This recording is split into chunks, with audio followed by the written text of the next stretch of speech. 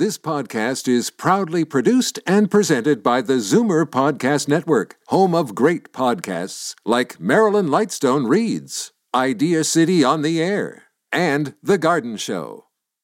The most memorable interviews and listener calls from the week that was on Fight Back with Libby Znaimer. Welcome to the best of Fight Back with Jane Brown. Good afternoon and welcome to the Sunday edition of the Best of Fight Back. More of what you want to hear from the week that was. Is retirement turning out to be what you expected? Would you describe your lifestyle as frugal? According to a new survey by Sun Life Financial, a quarter of retired Canadians say they live that way, and nearly half of those still in the workforce feel that they are at risk of outliving their retirement savings. The poll also shows nearly half of the people surveyed expect to be working at the age of 66. To discuss this important issue to Zoomers, Libby Znaimer was joined by Adam Fisch, financial planner with Stewart & Kett, and Jacques Goulet, president of Sun Life Canada. Canadians have to take stock of all this and realize that planning for retirement is very important, and it's something that you don't get to do over a second chance if you miss it the first time. So it is a strong call to action. Adam, does it surprise you that a quarter of Canadians say that they are living a very frugal lifestyle? It's not surprising. I think it can be to some degree subjective, and people often have an idea in their minds of what retirement will look like without necessarily having a full understanding of the cost of that, particularly when they've stopped working and they're living off of their savings and any relevant government benefits. People may find that as they're getting close to retirement or as they're in their early retirement years, that the money isn't necessarily going to last as long as they may have hoped. Life expectancies are what they are. Retirement in general it's a really difficult challenge. You have 30, 35, 40-year working life maybe, to then fund an extra 25, 30 years of retirement.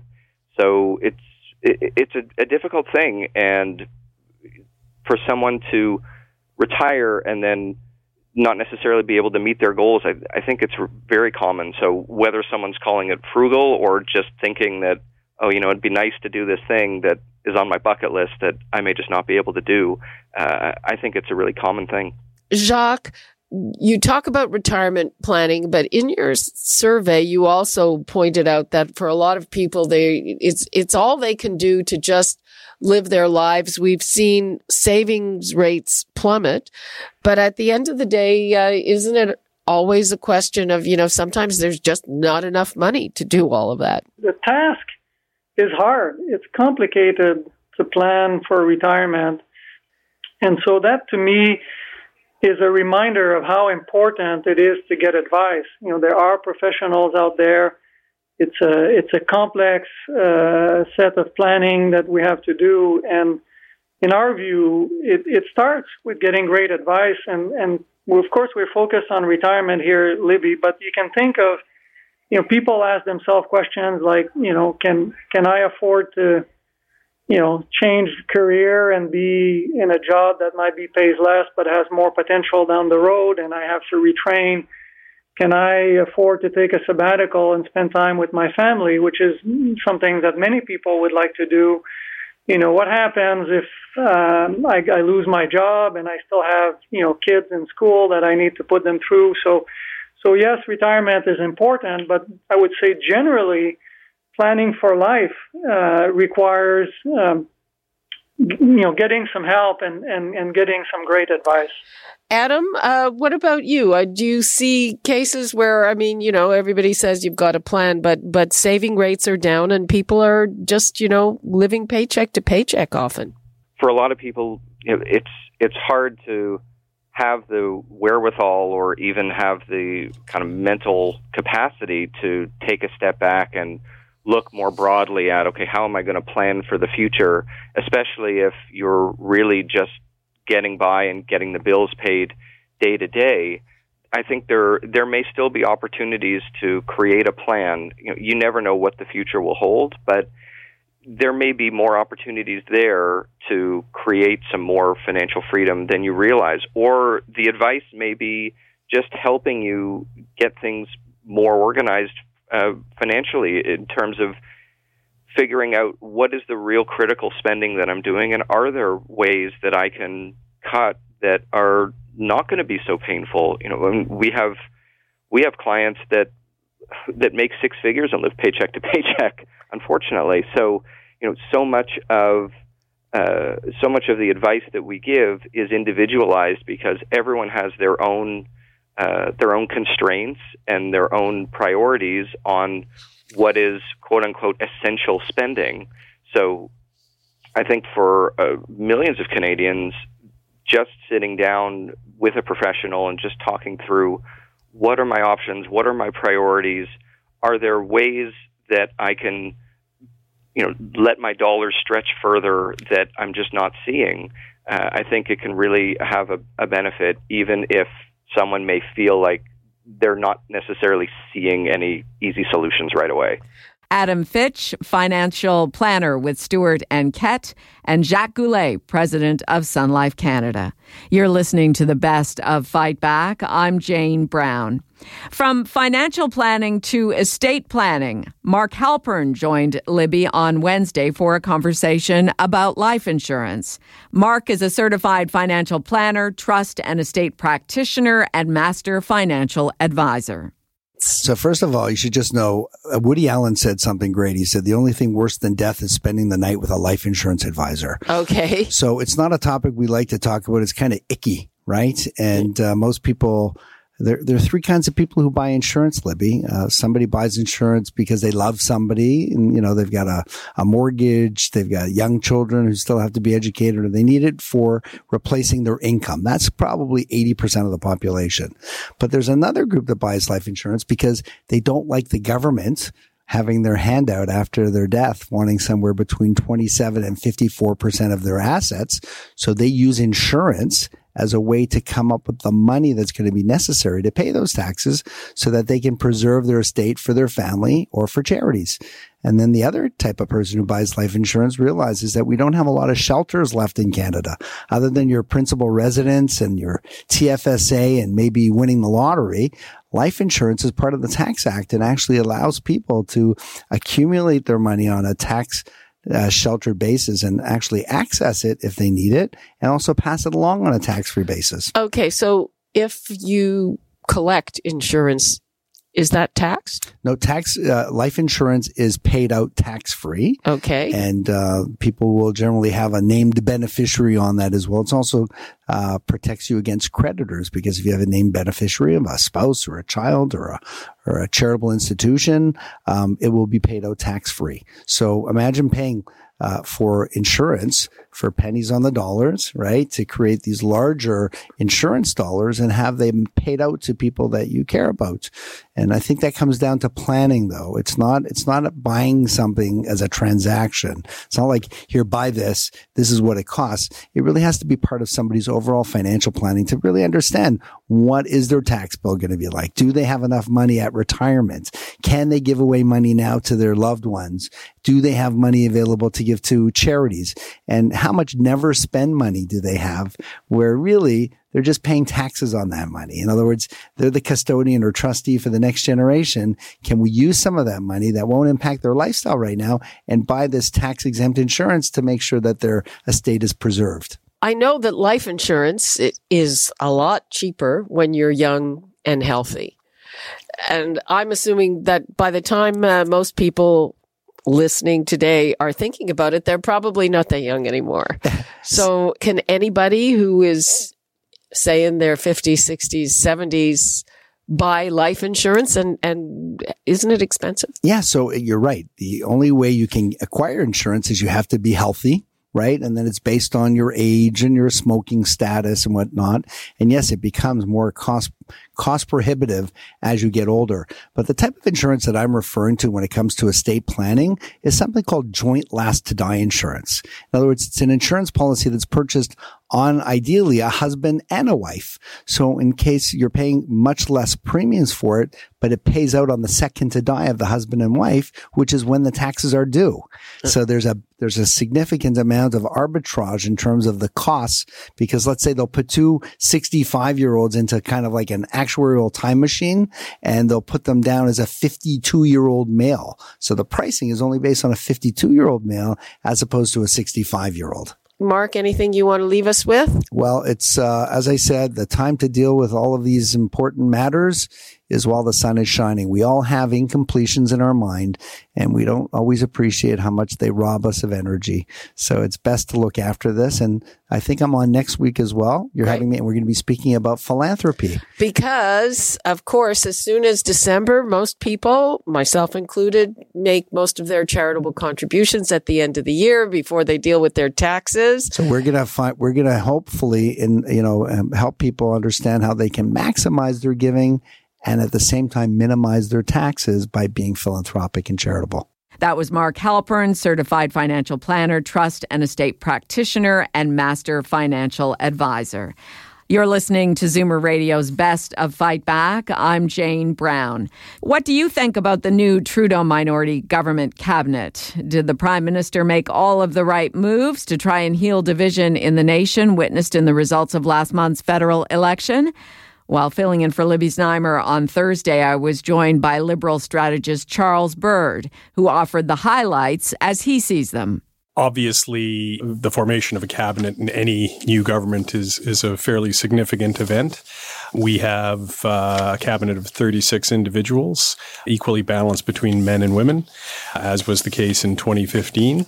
We've seen some notable promotions, most notably that of Chrystia Freeland, a Toronto area MP who will now be Deputy Prime Minister, Minister of Intergovernmental Affairs, in charge of the Canada-US-Mexico trade agreement, chiefly responsible for liaising with provincial premiers on a number of key issues, especially in Western Canada. Justin Trudeau regards her, if not his right-hand person. I mean, she's right in there. She and Bill Morneau likely would be seen as his two most valuable players.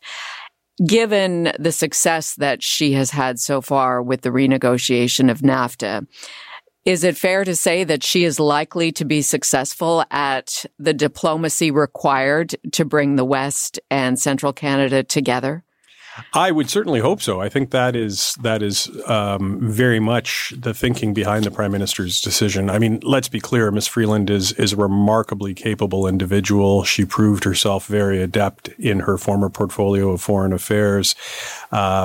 She is smart. She is strategic, but part of her appointment is really a political reality, and I've alluded to it in the past, and that is the fact that the Prime Minister is a very polarizing individual for a lot of Canadians, and that's especially true of conservative Canadians who just he drives them batty. Right, but they like Chrystia Freeland. But they like Chrystia Freeland, and that's especially true of conservative premiers, especially in Western Canada, where there might be a political temptation to always want to be duking it out with the Prime Minister, and instead, here's the Deputy Prime Minister who can approach these issues a little more under the radar, a little less media attention, a little more direct down to business, that sort of thing.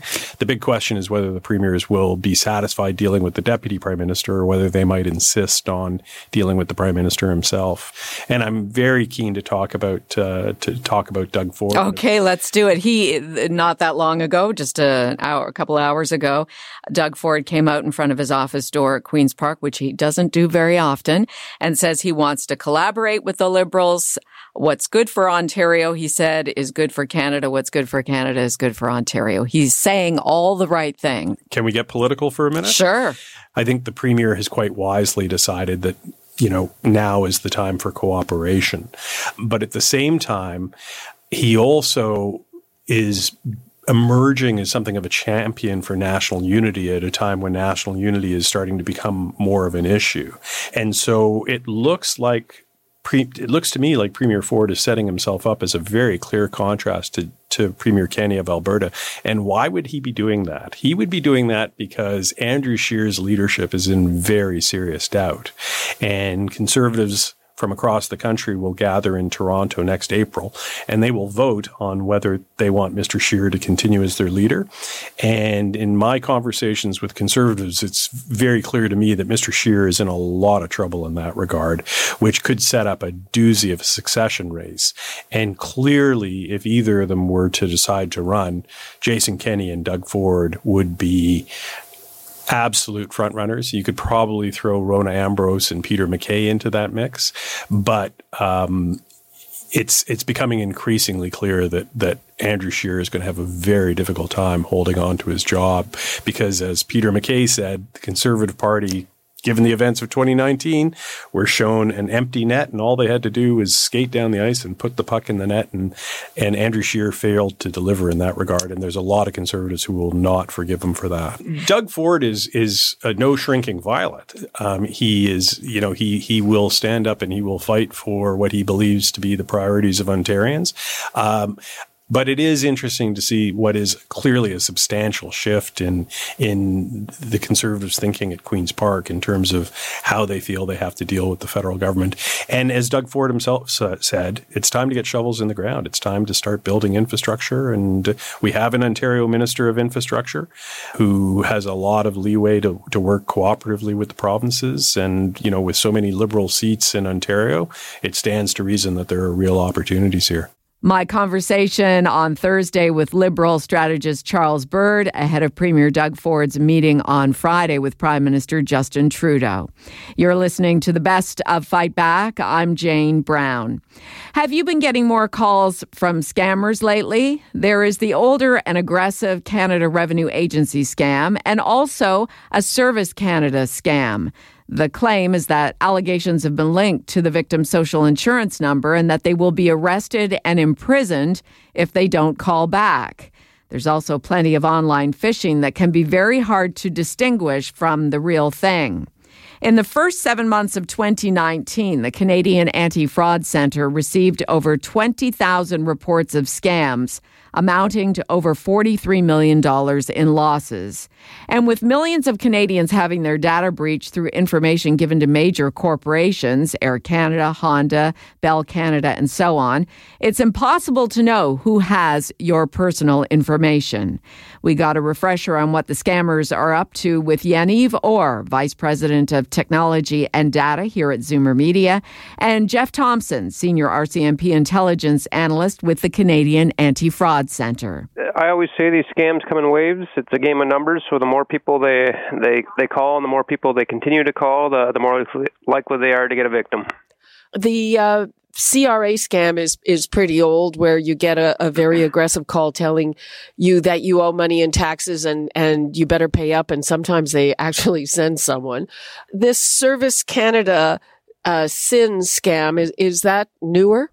It's been around for probably a year now, but yeah, it certainly is. We've seen a spike in the past couple months with the Service Canada / Department of Justice type scam. So there's a couple different names they use in this call, and it really is an evolution of the CRA scam, right? We've done a really good job of educating Canadians about the CRA scam, and people are more aware of it. So it's natural for fraudsters to change things up, right? So let's not say CRA anymore. Let's say Service Canada. Let's say there's fraud in your SIN number, and you need to do exactly what we're telling you instead of saying you owe back taxes. So it's just a little twist on the extortion scam. When you get a call like this, it can say that it's from the OPP, or it can say that it's from some courthouse. That's right, yeah. So, and let's be clear here, they're not calling from the courthouse number, they're just making that phone number appear on your call display. So there is a way to manipulate what shows up on your call display. And so what better way to say it's Service Canada and you have Government of Canada number displayed on your call display, and it says Government of Canada, so you're more likely to believe it, right? It's a way to authenticate that call in some ways, but you really can't trust it today. You can't trust that call display. I would like to now bring in as well Yaniv Orr, and he's the Vice President of Technology and Data here at Zoomer Media. And just by serendipity, because I was reading about all these extra phone scams, he started a series of seminars for all the employees here so that we can be on the lookout for scams. And most of those come in by email, right? Yes, Libby. Thank you for having me today. Email is the most popular scam still these days, but they're all rising in their frequency. And what are some of the scams? What do some of the emails say or purport? They're very diversified. Some of them are very similar. Some of them will ask you to buy iTunes cards because they're currently in a birthday party and they don't have access to their wallet or something like that, and they just want you to send them go and buy the iTunes card. And does that purport to be from someone that you know? Yes, most of these actually come from emails that were hacked and had you in their contacts. So someone you might know may have their personal email account hacked, and then the hackers utilize that email in order to send you those phishing attempts. How do you recognize if something is real or not real? Well, first of all, consistency. If something comes to you from someone you potentially know, but it's a request they've never made before, then it's less likely to actually be from them. People don't really change overnight. You have some sort of relationship with someone. Normally, they're consistent in their behavior towards you. Asking for money out of the blue while they never asked before is a very big red light. When we talk about people you know, you always have the ability to also pick up the phone and ask them whether it's actually correct or not. Anything that tries to put a sense of urgency in you with respect to emails or even phone scams is a very, very big red light. Most government officials or most organizations as well will not try to impose a sense of urgency on you. So if there's a sense of urgency, stay back, think about it some more, and see whether it's actually valid or not. Jeff Thomspon, what would you like to leave us with? You know, spread the awareness, like you said, get people talking about the scams. Be sure you call your friends and family and make sure they're aware of the scams. The more people talk about it, the more we can spread the messaging and fraud prevention awareness. So be diligent, recognize, reject, report. Okay, and Yaniv, what would you like to leave us with? I would absolutely agree that these are the important things. The more people talk about it, the more people become aware of it. And just don't fall for the false sense of urgency that they're trying to prompt in you. Yaniv Orr, Vice President of Technology and Data here at Zoomer Media, and Jeff Thomspon, Senior RCMP Intelligence Analyst with the Canadian Anti-Fraud Centre. I'm Jane Brown, and this is Zoomer Radio's Best of Fight Back. Fight Back with Libby Znaimer brings you comprehensive coverage of the news stories that interest you and your reaction to them on the phones.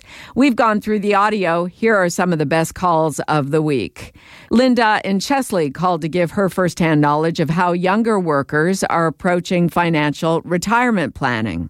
I said to my daughter, she's 49, are you putting anything away for retirement? And she looked at me as if I had horns growing out of my head. And she said, no. And I said, well, why not? Because she says, I'm living now, not then. And I don't know who's right and who's wrong because she's enjoying her life and I'm trying to live. I live alone and I'm a widower and I'm living on old age pension and CPP. Don in Toronto called to offer his advice on dealing with phone scammers. Regarding the call display, if I don't know who the individual is, I just don't answer it. And if they leave a message and it's not something that I want to deal with, I just delete the message and delete the number. I would go to the police department and call directly, or the bank if it were an issue, and I would find out if it's legit. And again, I just delete it. John phoned from Thornhill to pass along information on a scam he's experienced. Another scam that we've come across lately is a mortgage refinance scam, in which it's a mortgage company that will call, and they sound very professional on the phone. They would like you to pay an upfront fee to work with your lender and get maybe a better deal on your mortgage. But the problem is they also want you to get prepaid cards.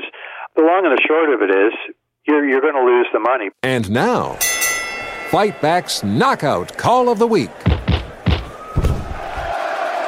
There were a lot of great calls this week, but the winner of the Fight Back Knockout Call of the Week comes from Robert in Mount Forest, who provided some levity when we talked about phone and internet scams. If I get a call, let's just say your Windows is compromised and we need access to your computer, one of the things that I usually simply say to the telemarketer is, can I ask you a personal question? Oh, yes, sir, go ahead.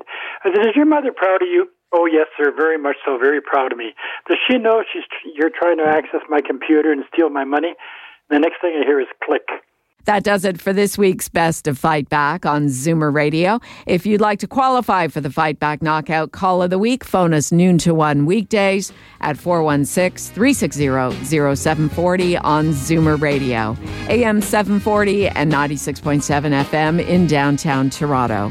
Or if you have a comment, email us at fightback@zoomer.ca and follow us on Twitter at FightbackLibby. I'm Jane Brown. Make sure to join me again next weekend for a roundup of the best of Fight Back. The Best of Fight Back is produced by Jane Brown, Justin Eacock, and Zeev Hadi, with technical production by Kelly Robotham. Executive producer, Moses Znaimer. You're listening to an exclusive podcast of Fight Back on Zoomer Radio.